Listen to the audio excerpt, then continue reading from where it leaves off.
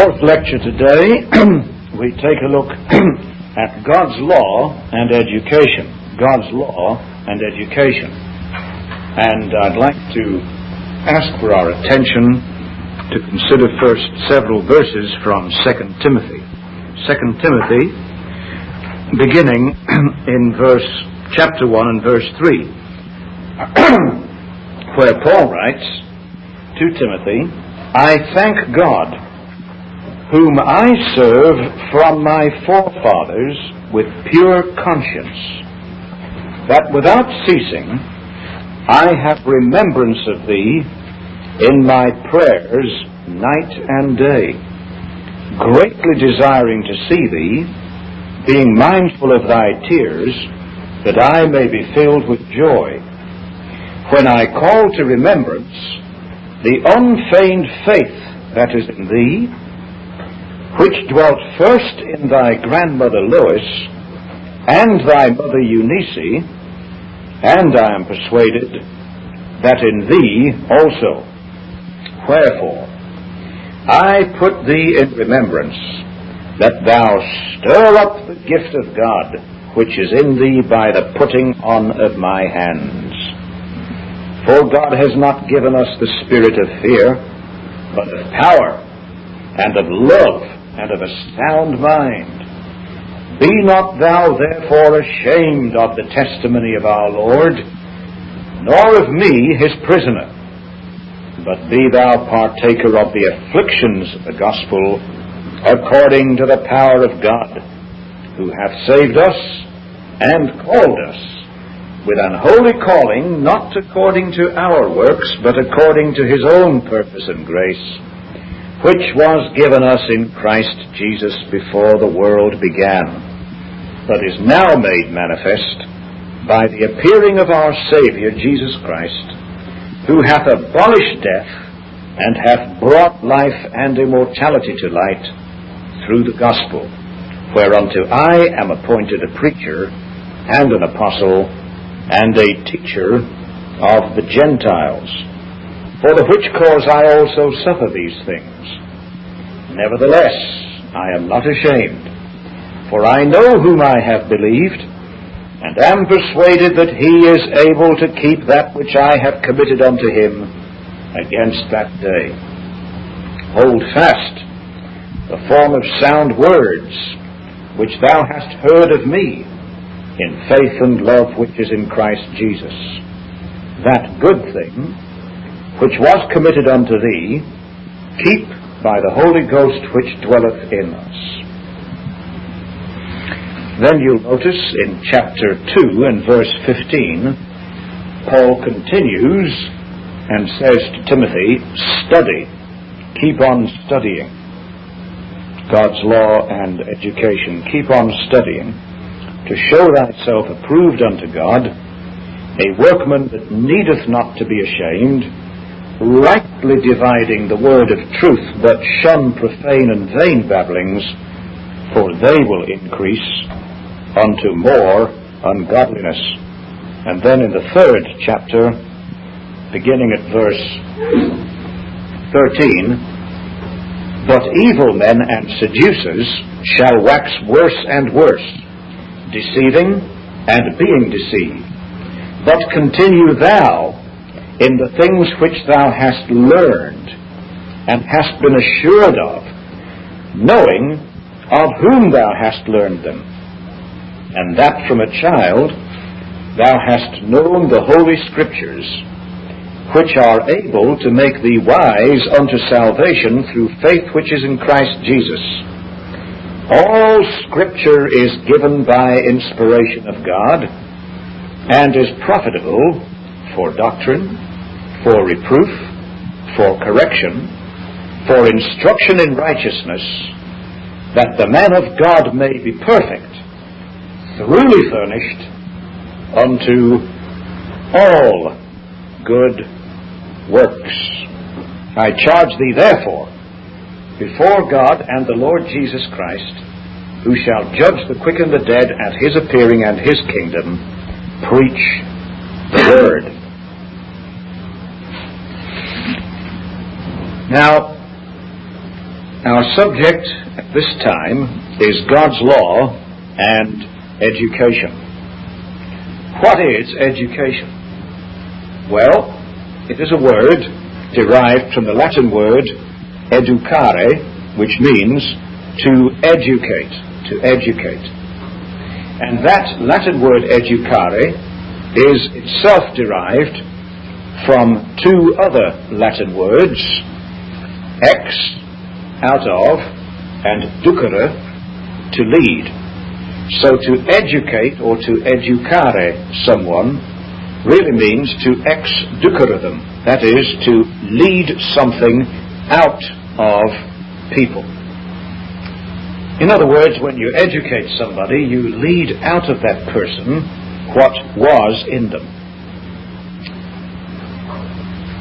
For a Christian, then, one of the goals of education would be to discover what it is that God has put in a person, the person who needs to be educated, and to develop the technique of leading out of that person the potential that God has put in them.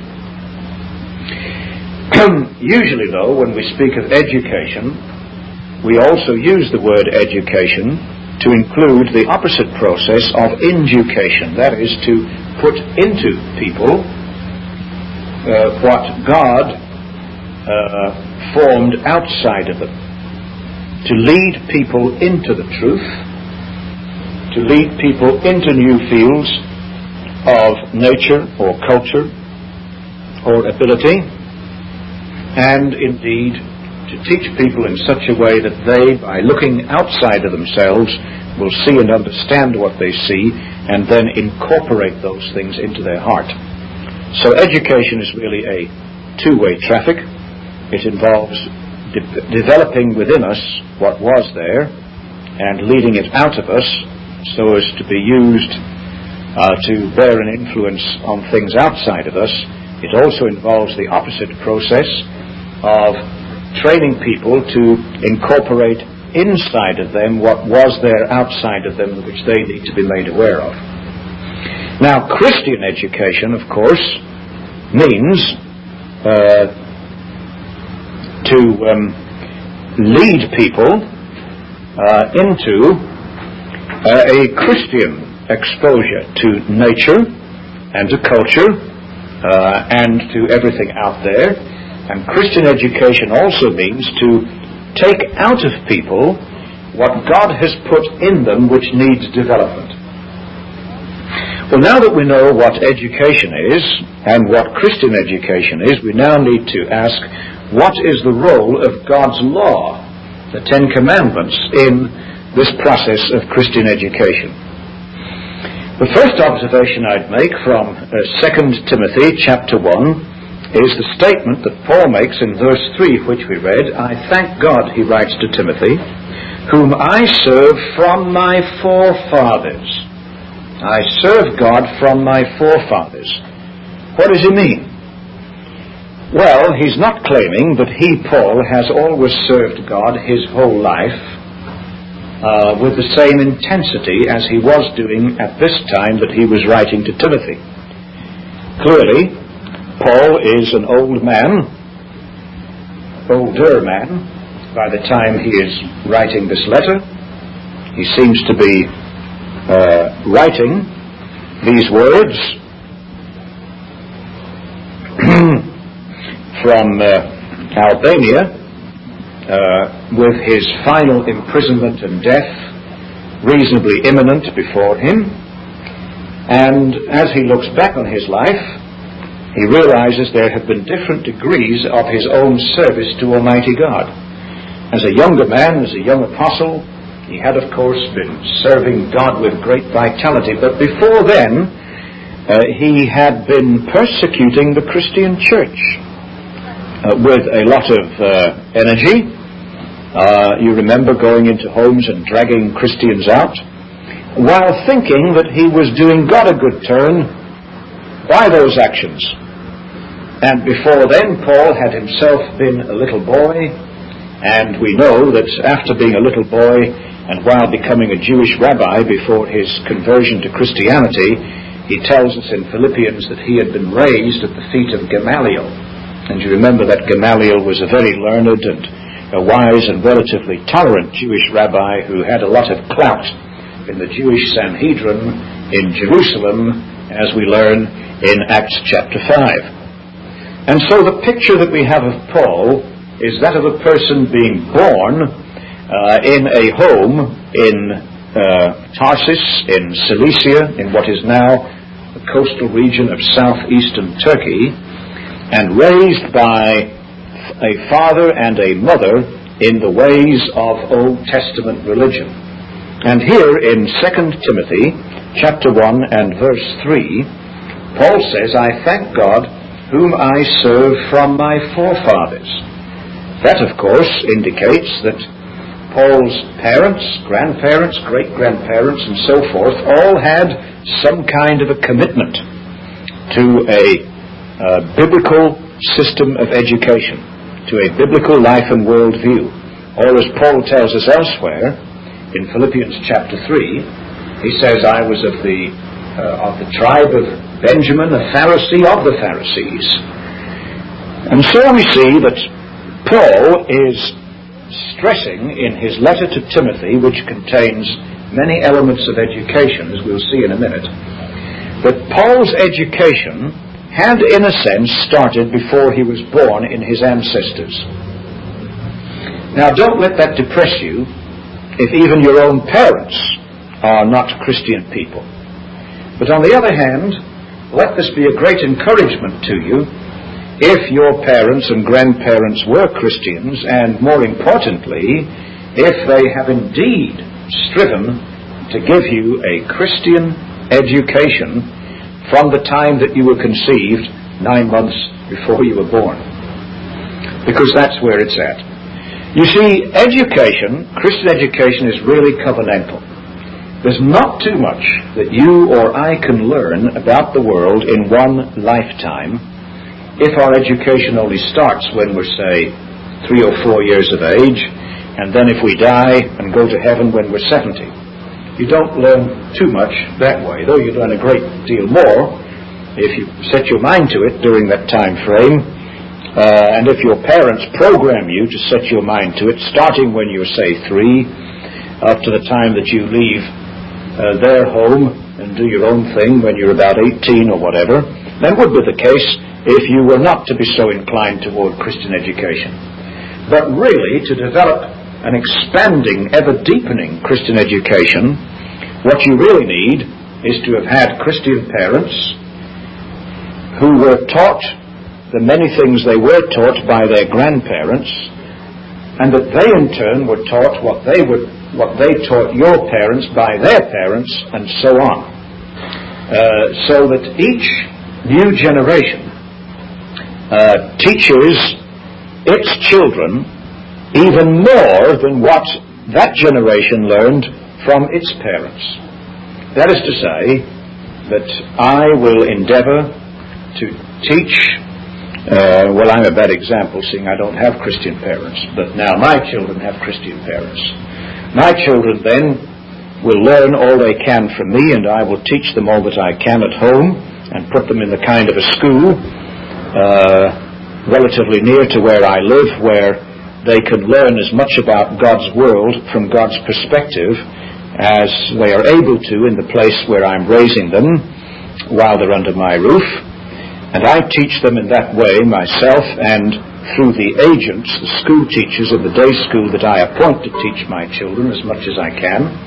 And then when my children leave home and get married and have children of their own, they teach their children all that I have taught my children, plus the additional things that God has taught my children that He hasn't taught me. And then the next generation communicate that to their children, plus the additional items of education which their immediate teachers, namely their parents and their parents' agents, teach them. So then, our hope in Christian education is that it's not something that we can exhaust in one lifetime, but when we promote Christian education today, we promote it not just for our children, but we promote it today for our grandchildren, our great-grandchildren, our great-great-grandchildren.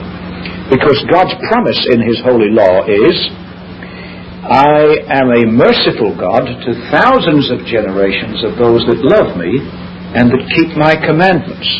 If every day with Jesus is sweeter than the day before, and it certainly should be in the life of a Christian, then even more so, every subsequent generation with Jesus should be sweeter than the previous generation with Jesus before.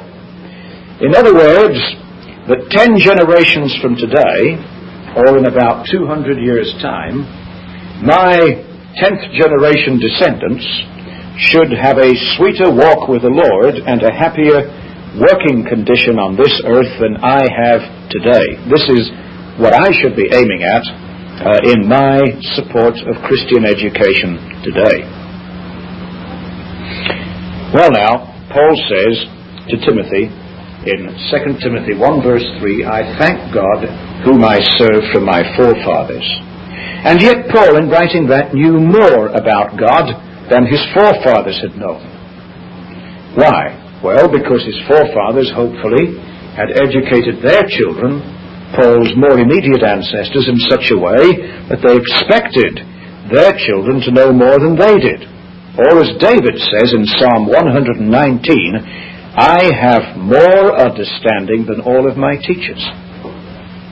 The pupil David was saying, I'm so grateful to God that I'm smarter than my teachers were. And I am a teacher, a professor of theology, and I tell my students that I'm training to be ministers. I sincerely hope that you will know more about the Bible than I, as your teacher, know and have been able to tell you.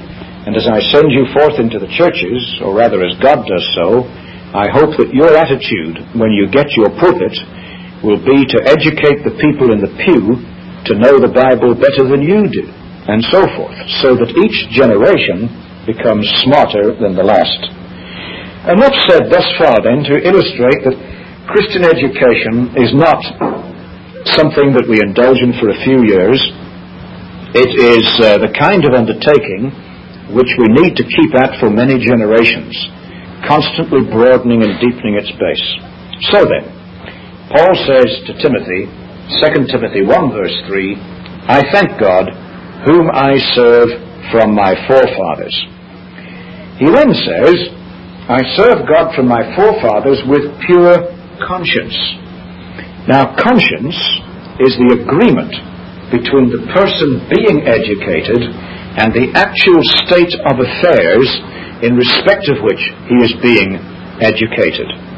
You'll notice the word conscience consists of the prefix con plus the suffix science. Con, science. So conscience means for you yourself inwardly to understand science. Science means knowledge. And for you yourself to understand science and to approve of that science as being right science, true science, and not science falsely so called. You remember, in fact, if you look at your Bible just a few verses earlier, at the very end of 1 Timothy chapter 6, let's just look at that.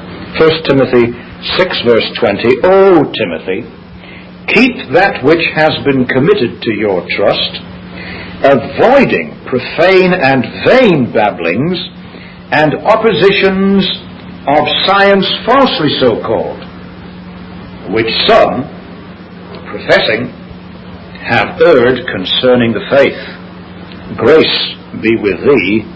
Amen.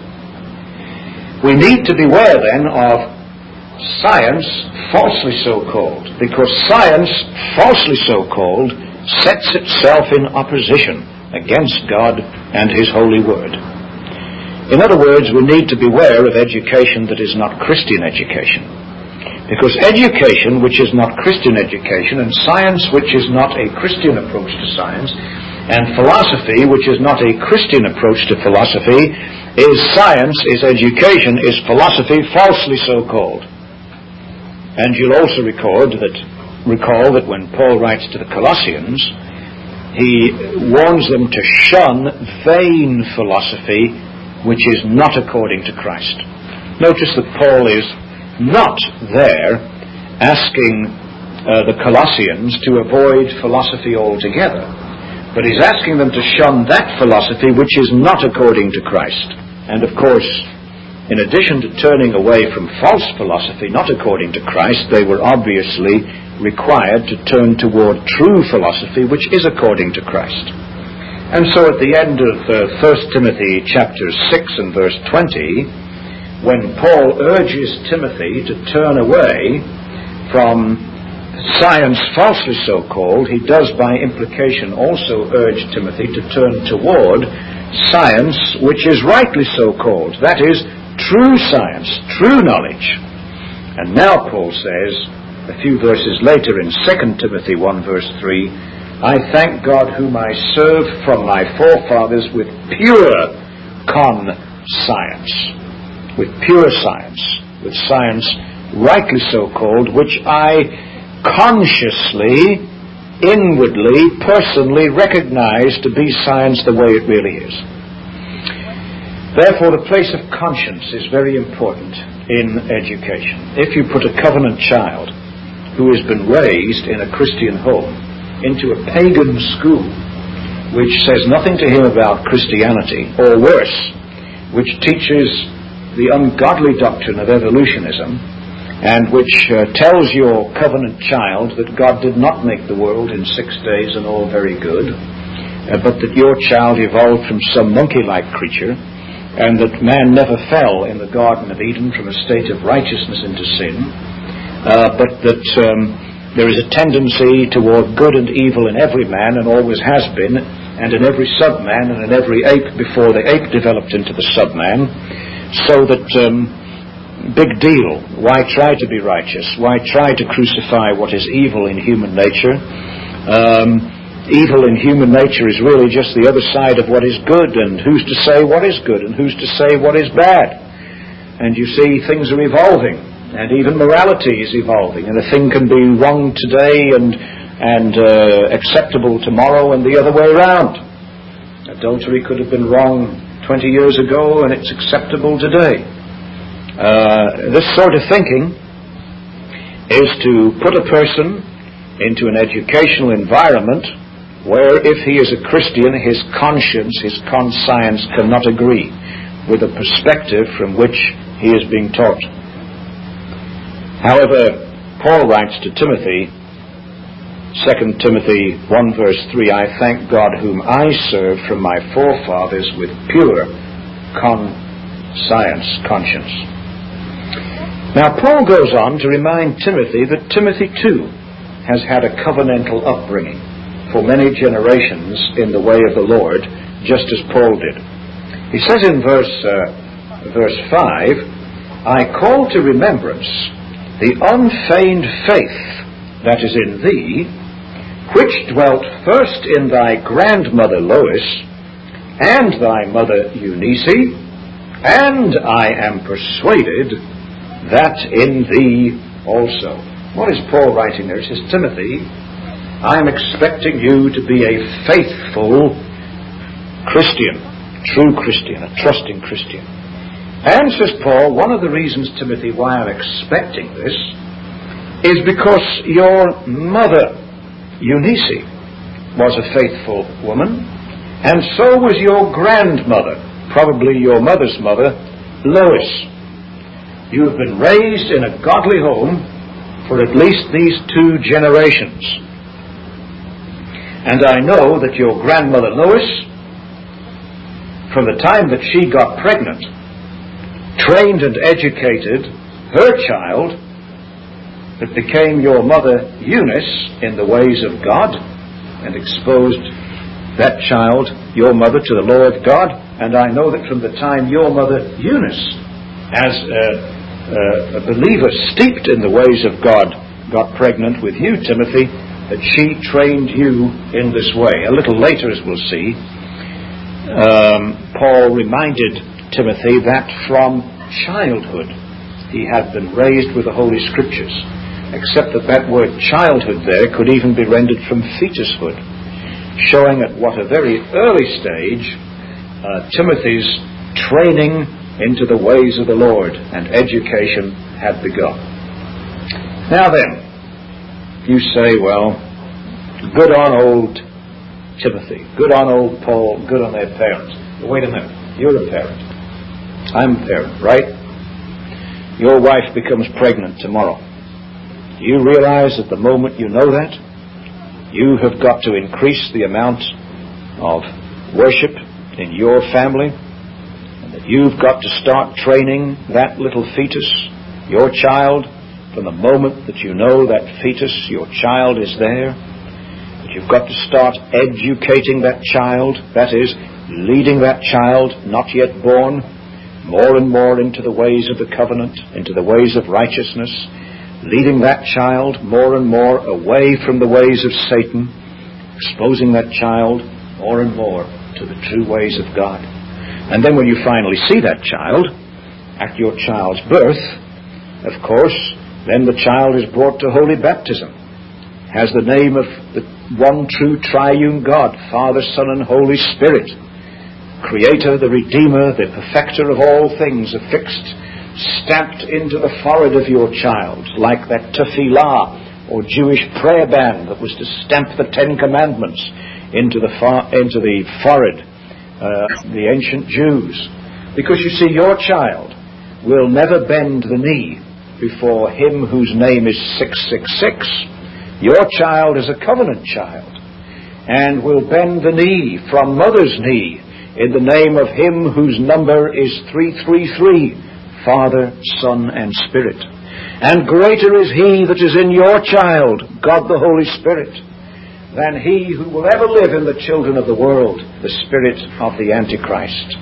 And so, from birth, nay more from fetushood, your child and my child, as covenant children of God, are to have the law of God inducated, put into their hearts, carved into their hearts by the Holy Spirit, and they are then to be educated, or to have the Spirit-induced product of this brought forth out of their little souls into the world in which God has put them, so that whatever they do, whether they eat or drink or breathe or drink mother's milk or breathe the air or whatever, they do it all exclusively and solely to the glory of our wonderful covenant God, more and more each day as they grow up from fetushood to babyhood, from babyhood to childhood, from childhood to youth, from youth to manhood, from manhood to motherhood and fatherhood, and then to grandmotherhood.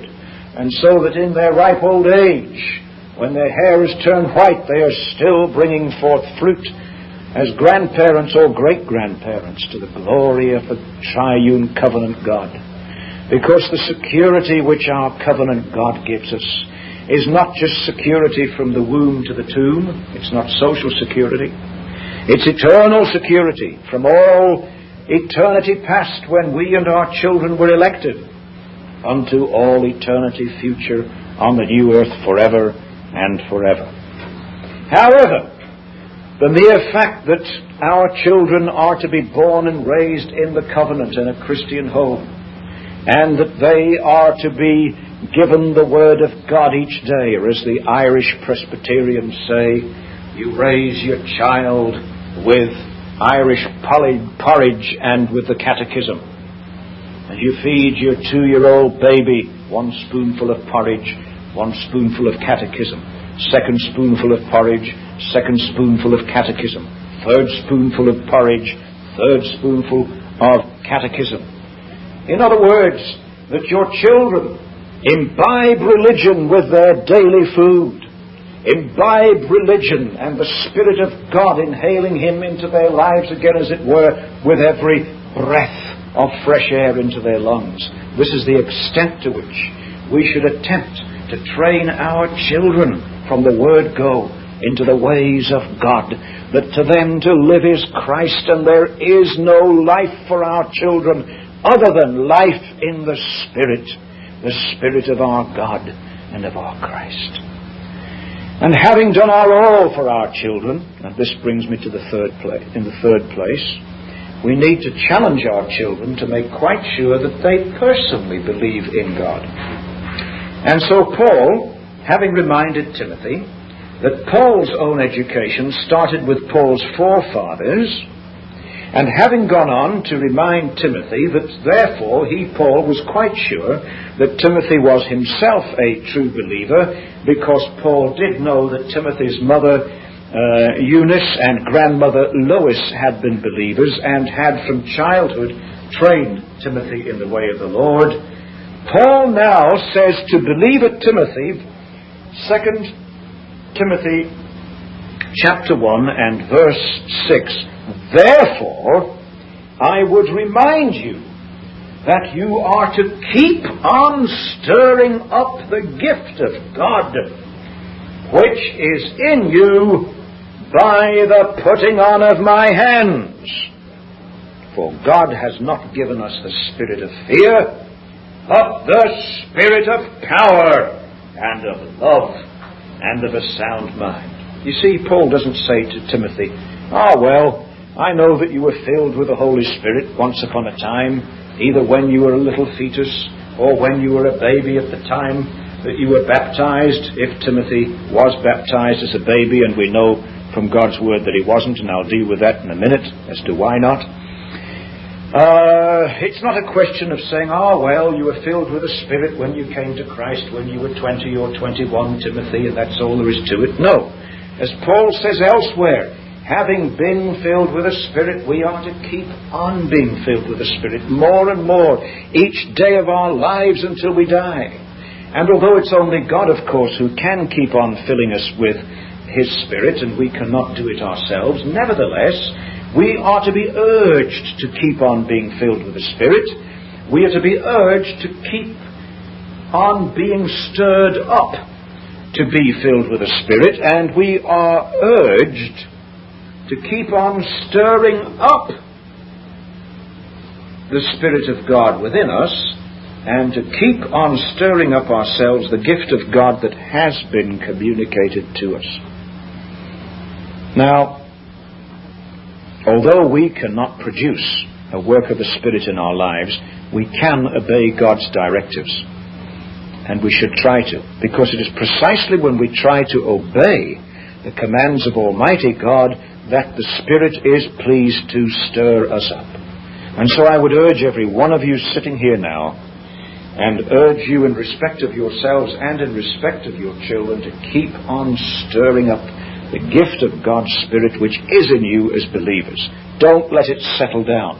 Don't be complacent. Don't ever become a chosen, frozen Calvinist and say, once saved, always saved. No. There needs to be an agitation of your life until the very day that you die. In the middle of the rest which you have in Christ, there needs to be a certain degree of restlessness, of not being satisfied with what God has achieved in your life up to now, with what God has achieved in the life of your children up to now. We are to keep on stirring up ourselves and urging one another to keep on being stirred up and to have the gift of God that is within us, the Holy Ghost, stirring us up constantly. You see, perhaps I can liken a true Christian to a cup of tea with a spoonful of sugar in it, which is sunk to the bottom of the cup. Now, if you just dump some sugar into the tea, but you don't stir it, and you drink the tea or the coffee, you've practically finished drinking the whole cup before you begin to taste the sweetness.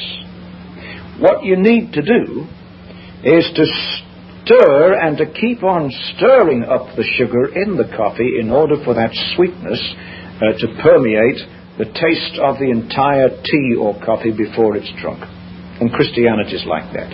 If you're a Christian, of course you have the Holy Spirit, but it's as if He's sunk down and formed a sludge at the bottom of your life. What is needed is for that Spirit and His gifts to be stirred up, and for us to keep on stirring Him up. It's actually He who moves us to stir Him up.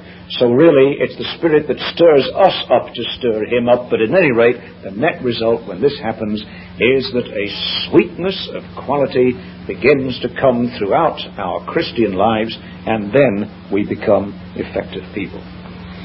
You'll notice that Paul says in verse 6, I am reminding you that you must keep on stirring up the gift of God which is in you and which was put in you when my hands were laid on you.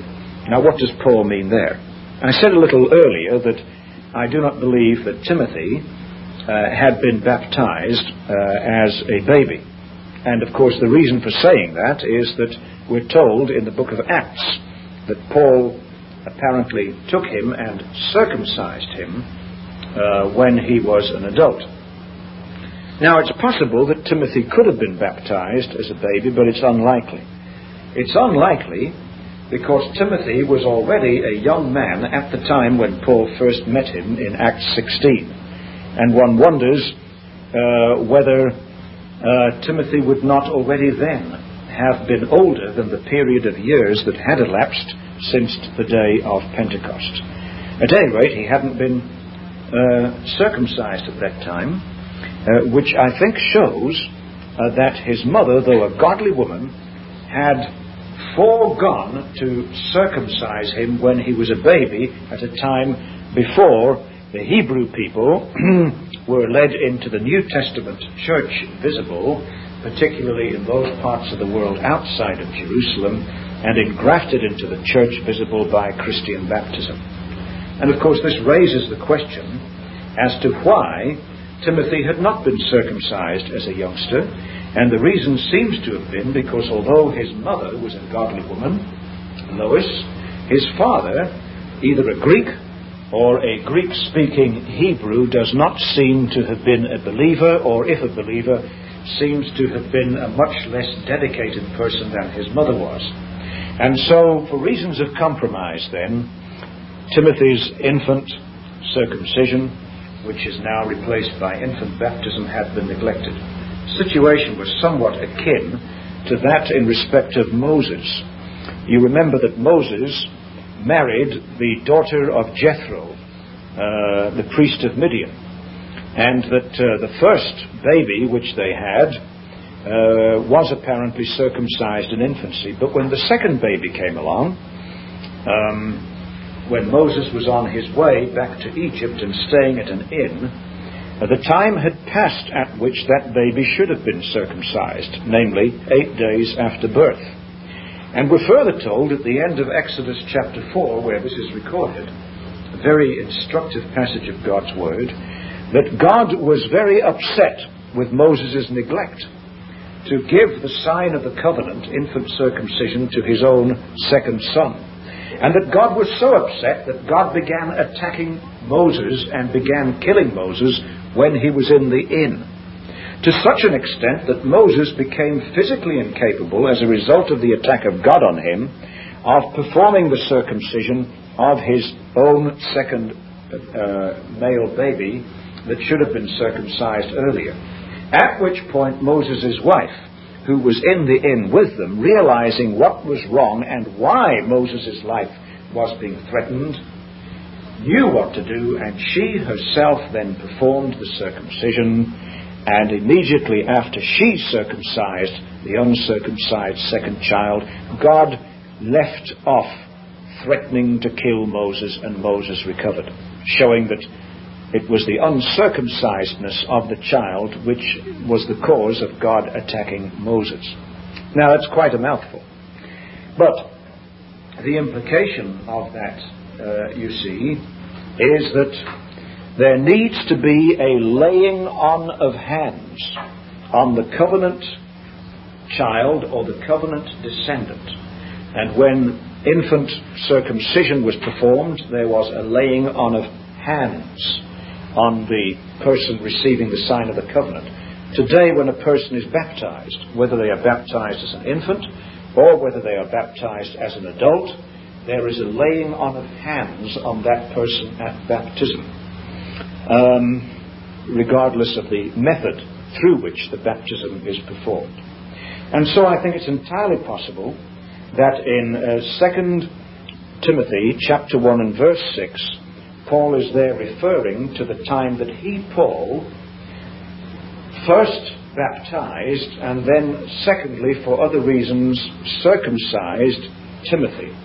And he says, Timothy, I want to remind you that you must keep on stirring up the gift of God which is in you by the putting on of my hands. By the putting on of my hands, when I laid my hands on you.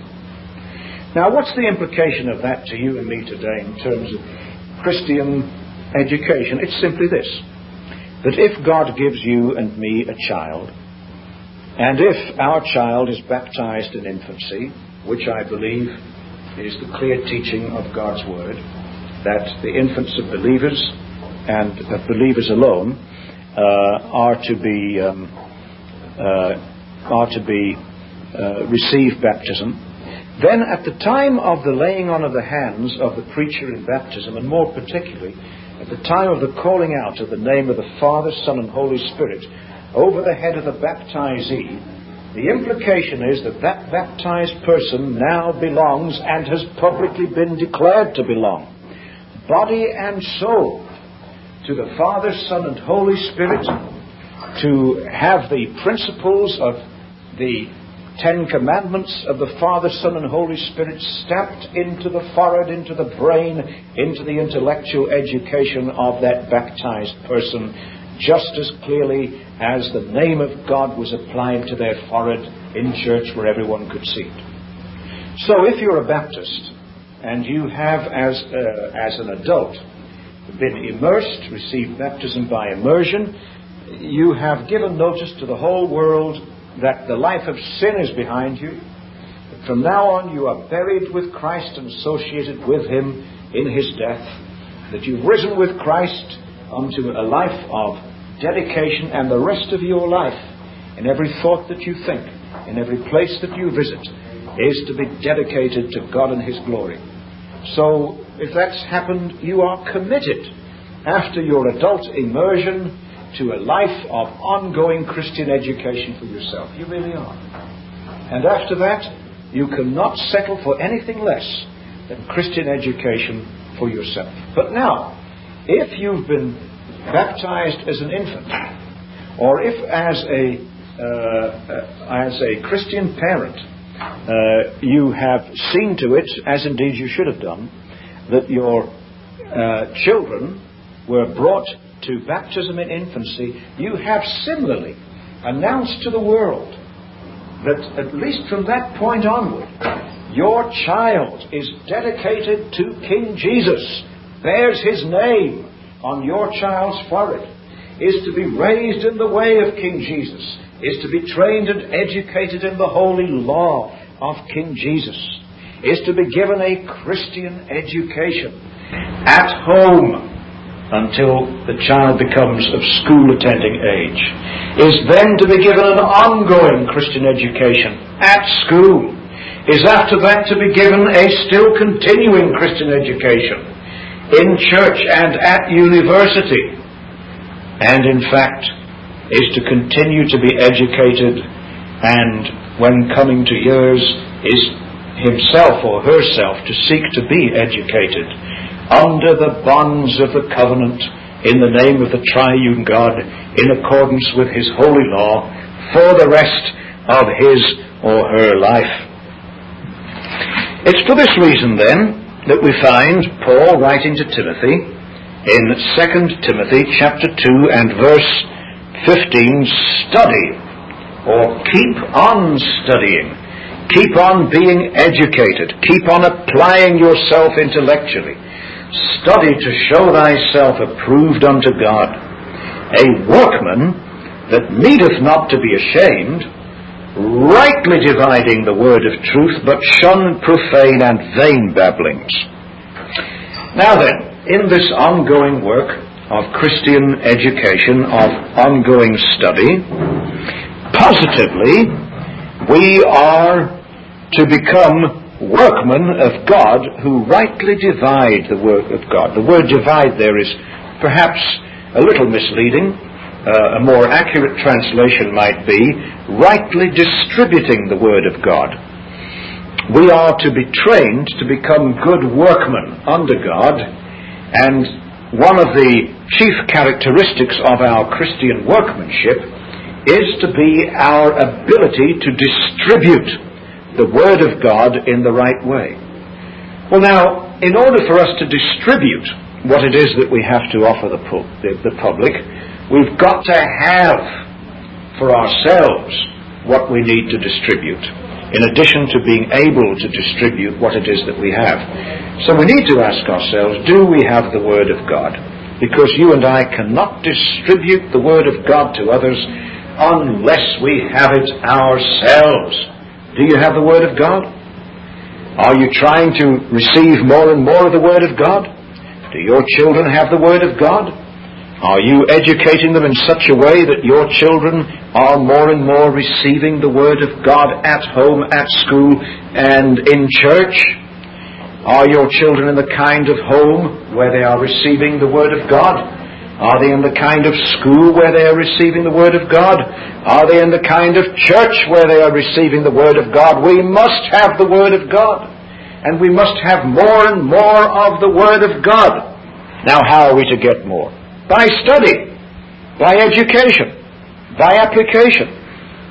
2 Timothy 2 verse 15, study, keep on studying, to show yourself as one who has been approved by God. To show yourself to be a workman who needn't be ashamed of his workmanship.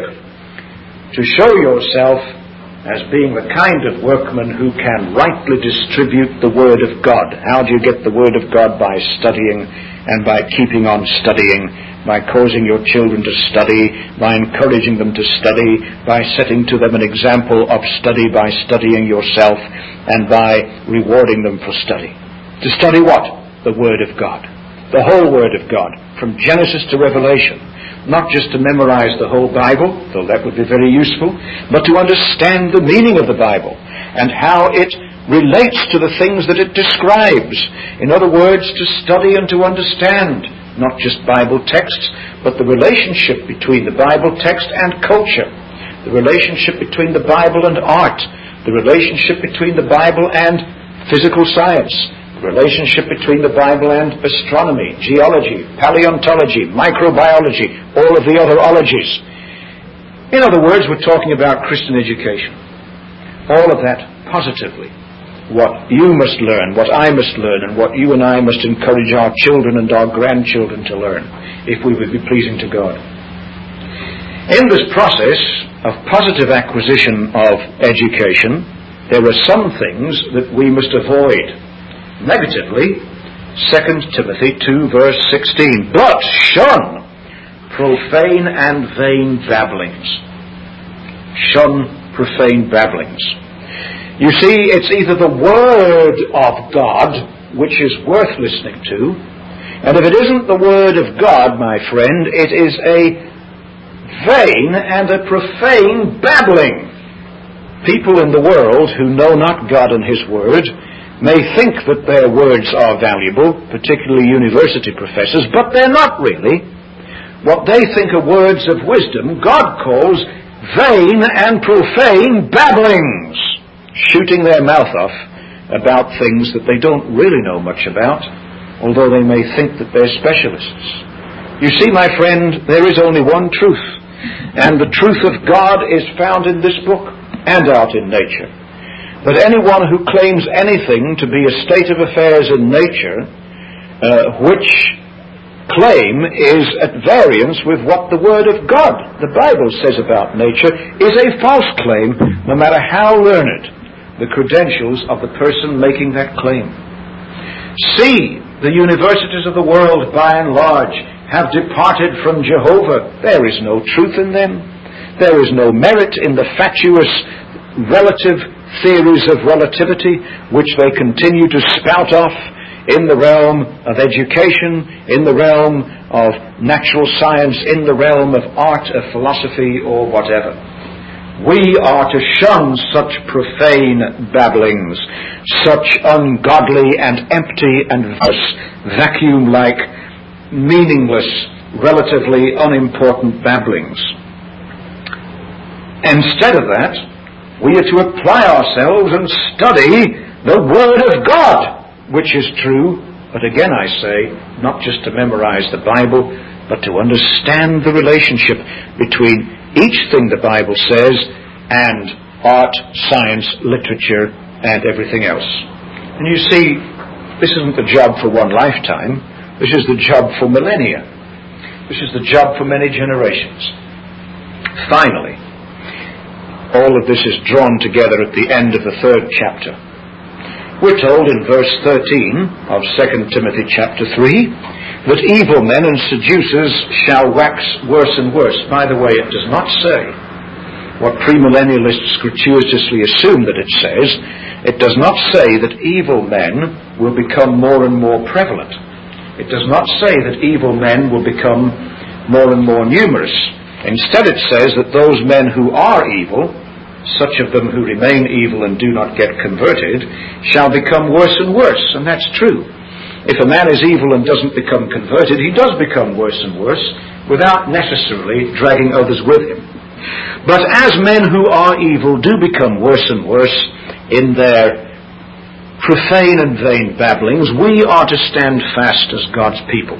Verse 14, but continue thou, O Timothy, in the things which thou hast learned, and hast been assured of, knowing from whom thou hast learned these things. And from whom had Timothy learned these things? From his grandmother, Lois, from his mother, Eunice, from Paul himself, and from other Christian associates, as Timothy had received this ongoing Christian education.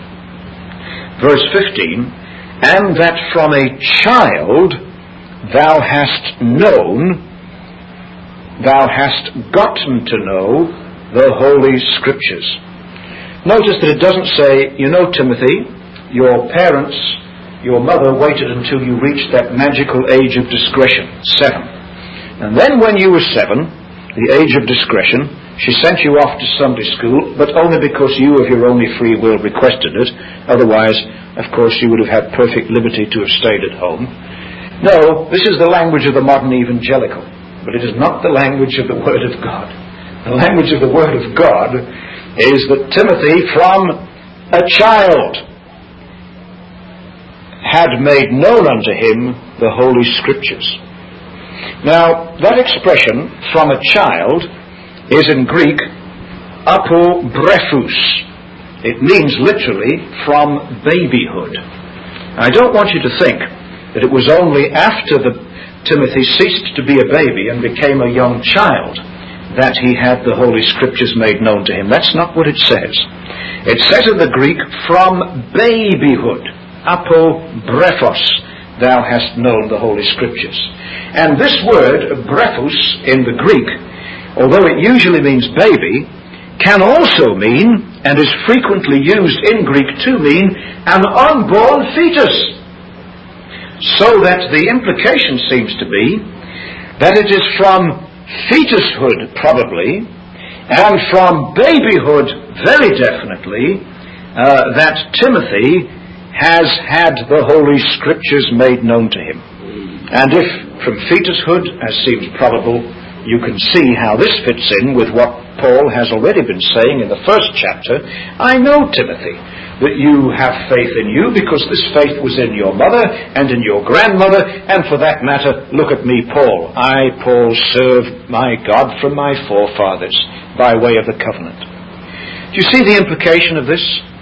It means don't wait until your child hits this magical, unscriptural, modern evangelical, unreformed age of 7 before you start training your children in the ways of the Lord. Don't wait that long. You've waited far too long. Your child may be irrecoverably lost if you wait until he or she is 7 before you start training your child in the way of the Lord. Start training your child from the earliest possible time. From babyhood, better still, from fetushood. You say, well, how can a child be trained before he's born? I don't see the problem. Do we not learn in the Word of God that when John the Baptist was 6 months old after his conception, still 3 months before his birth, when he was inside of his own mother, that when the Lord Jesus Christ, who'd only just been conceived 9 months before his birth, inside of his mother Mary, approached unto the unborn John the Baptist, that John the Baptist, 3 months before his birth, recognized the presence of the Savior of the world and communicated this to his own mother and leaped up for joy in his mother's womb, so that she knew that the one inside of her cousin Mary was the Savior of the world. And people tell me, how can a baby believe? I tell you, my friend, not believe, but an unborn fetus can believe. For this John the Baptist did so believe, did so recognize Jesus joyfully, and signal his recognition of Jesus to his own mother. For indeed, as Luke tells us, this John the Baptist was filled with the Holy Spirit from his mother's womb. It wasn't that he grew up and only as an adult that he came to Christ and was then filled with the Spirit. No. From his very conception, before his very birth, this John the Baptist was already filled with the Holy Ghost and was recognizing the things of God. That was my desire for my own children before they were born. It has been ever since, and God has not disappointed me. As at this time, with my girls, aged 14 and 11 respectively, it certainly seems to me that they have been filled with the Holy Spirit from before their birth, and not just a once and for all filling, but I urge them each day to yield anew and to keep on being filled with the Holy Spirit and to learn more and more about God, and more to be exposed to the Holy Scriptures, which make wise unto salvation in Christian education. Well now, 2 Timothy chapter 3 and verse 15. From childhood, from fetushood, from infancy, O Timothy, thou hast known the Holy Scriptures.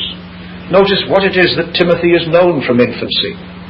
Not little truths about Jesus, not been told stories about Jesus, but that he has known the Holy Scriptures.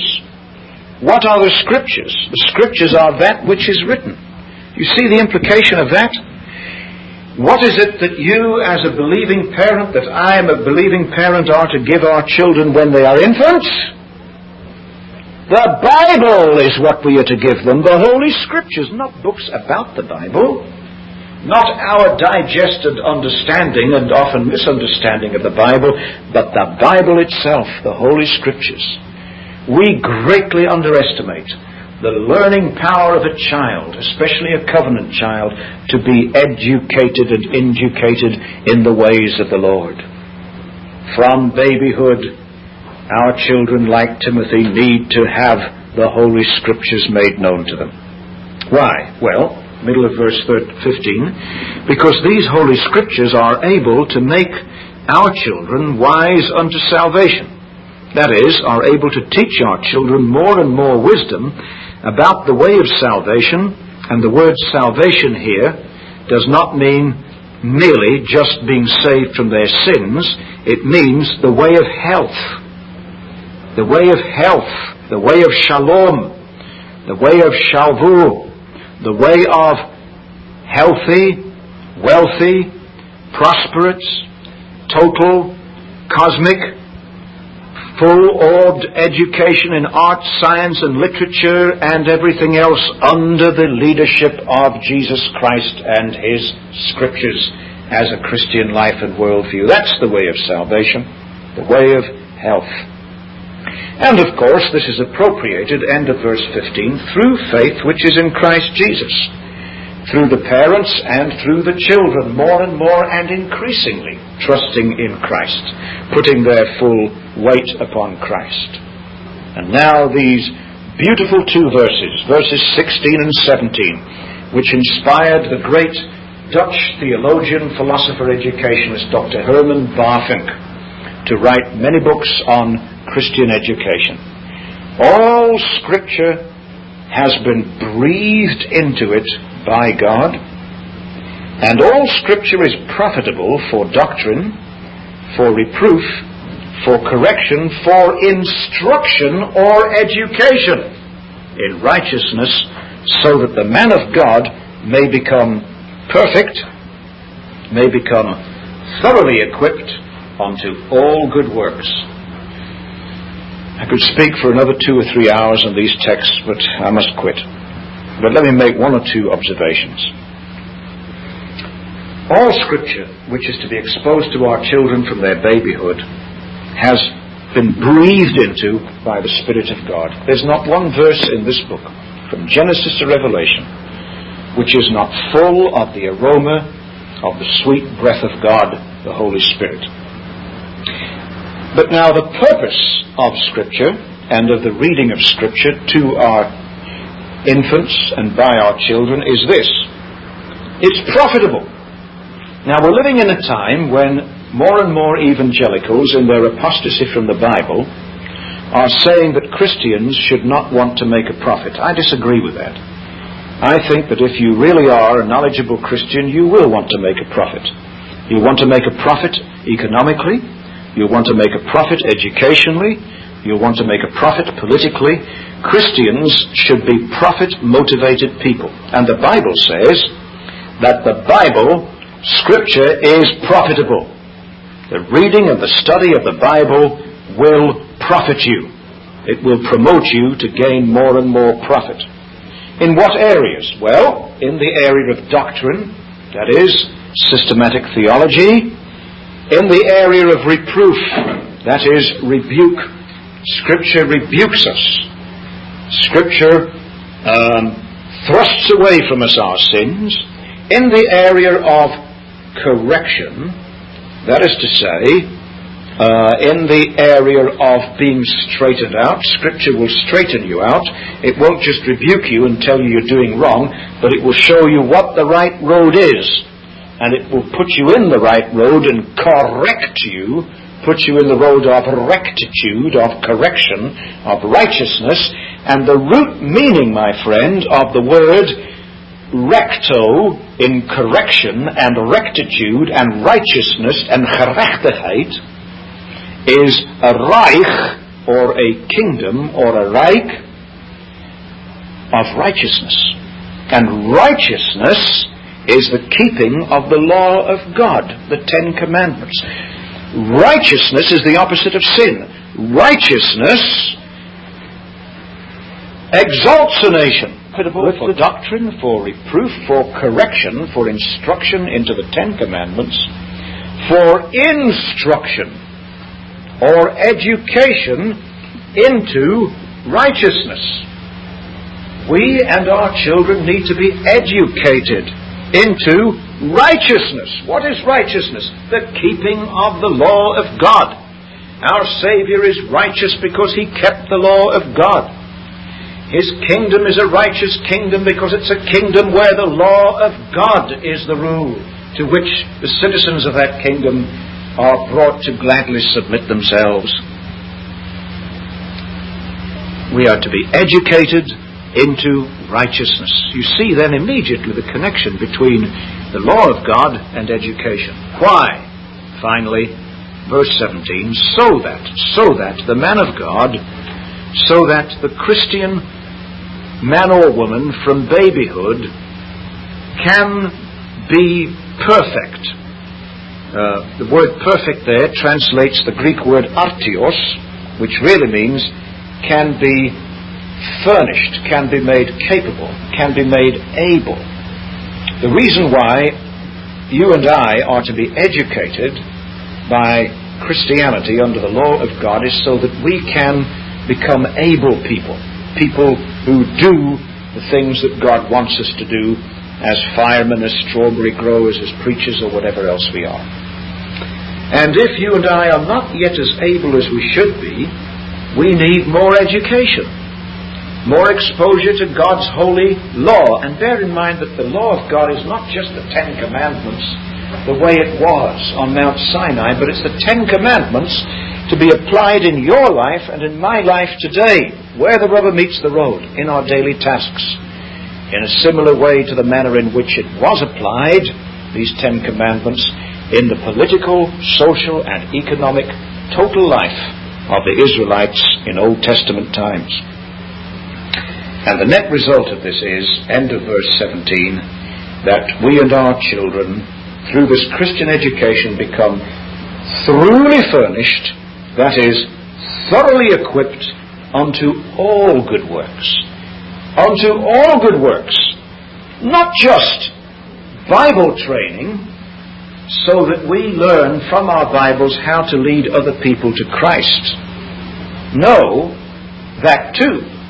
But in addition to that, thoroughly equipped unto all good works, unto the good work of soul winning, yes, but also unto the good work of art, science, microbiology, paleontology, astronomy.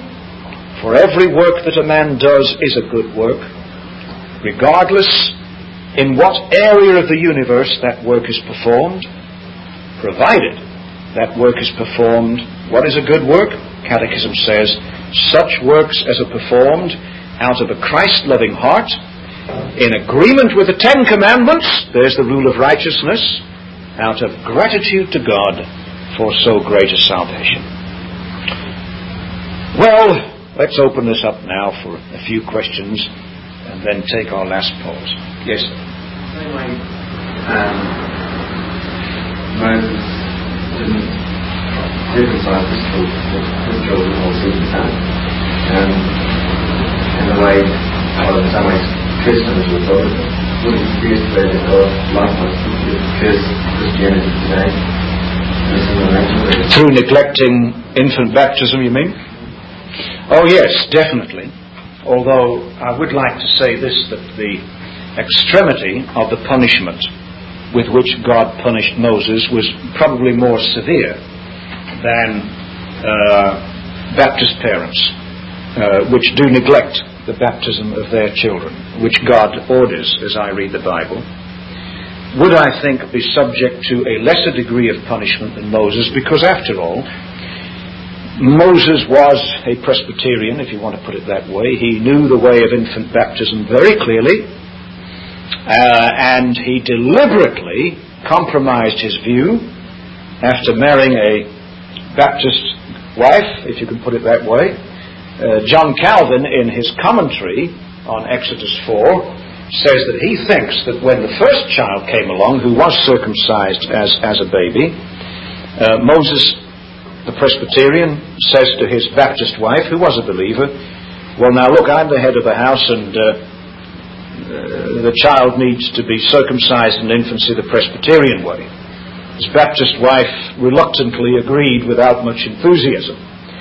But, says Calvin, when the second child came along, his wife said as much as this, well, now look here, Moses, I gave you your way when the first child was born, and I didn't object too strongly to you having him circumcised as an infant, but now that the second one's come along, let him grow up to become an adult, and then let him decide for himself whether he wants to be circumcised, we would say today, wants to be baptized or not.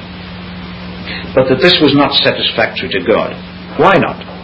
Because in marriage, truth is not a compromise between what the husband thinks and what the wife thinks. Truth is what the Word of God declares. And on any issue where a man and a wife differ with one another, it is usually so that either the husband's right on that issue and the wife is wrong, or the other way around.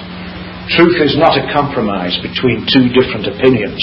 Truth is what God says, as we rightly understand it.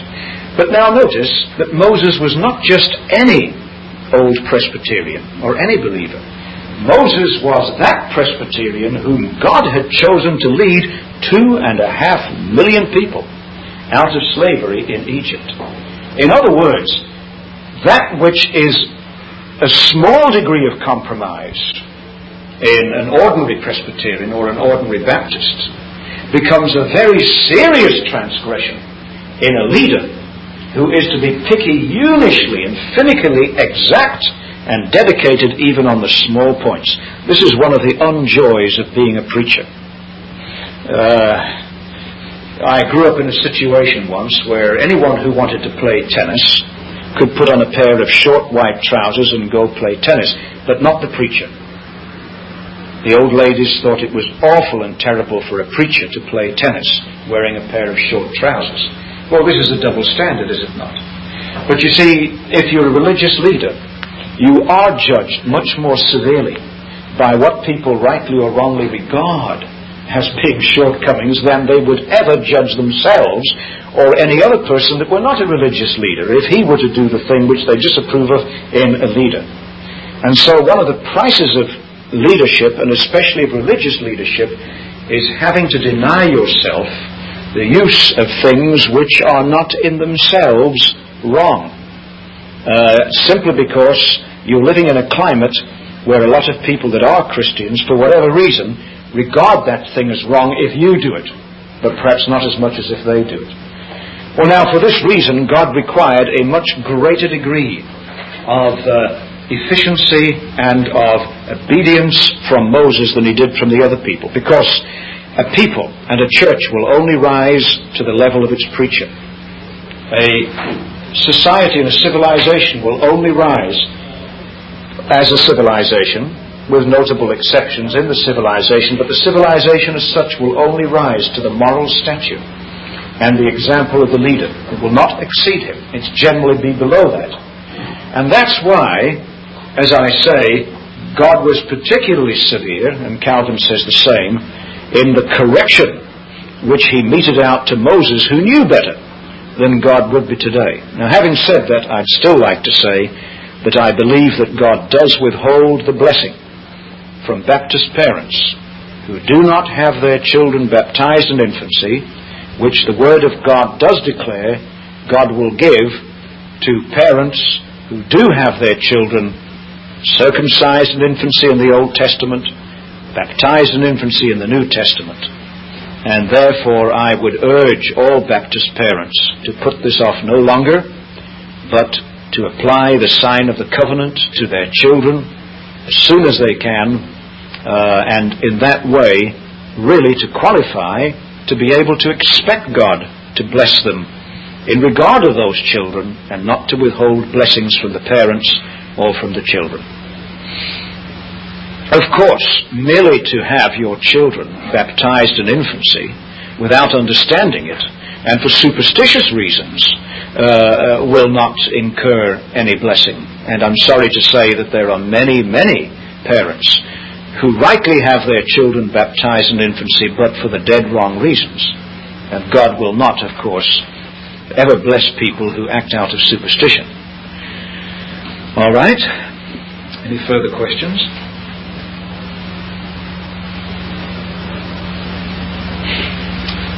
No? Well then, let's take a 5-minute or so break. This Reformation audio track is a production of Stillwater's Revival Books. SWRB makes thousands of classic Reformation resources available, free and for sale, in audio, video, and printed formats. It is likely that the sermon or book that you just listened to is also available on cassette or video, or as a printed book or booklet.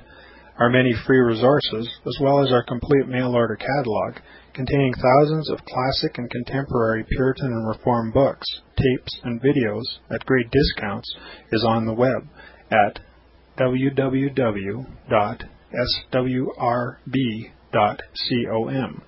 We can also be reached by email at swrb@swrb.com, by phone at 780-450-3730, by fax at 780-468-1096, or by mail at 4710-37A Avenue, Edmonton, that's Edmonton, Alberta, abbreviated capital A, capital B, Canada, T6L3T5. You may also request a free printed catalog. And remember that John Calvin, in defending the Reformation's regulative principle of worship, or what is sometimes called the scriptural law of worship, commenting on the words of God, which I commanded them not, neither came into my heart, from his commentary on Jeremiah 7:31, writes, God here cuts off from men every occasion for making evasions, since he condemns by this one phrase, I have not commanded them, whatever the Jews devised. There is then no other argument needed to condemn superstitions than that they are not commanded by God.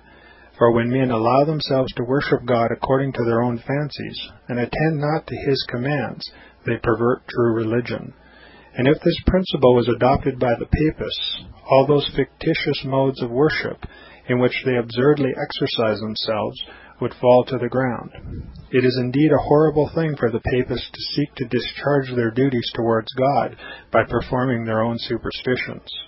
There is an immense number of them, as it is well known, and as it manifestly appears. Were they to admit this principle, that we cannot rightly worship God except by obeying His word, they would be delivered from their deep abyss of error. The prophet's words, then, are very important, when he says that God had commanded no such thing, and that it never came to his mind, as though he had said that men assume too much wisdom when they devise what he never required, nay, what he never knew.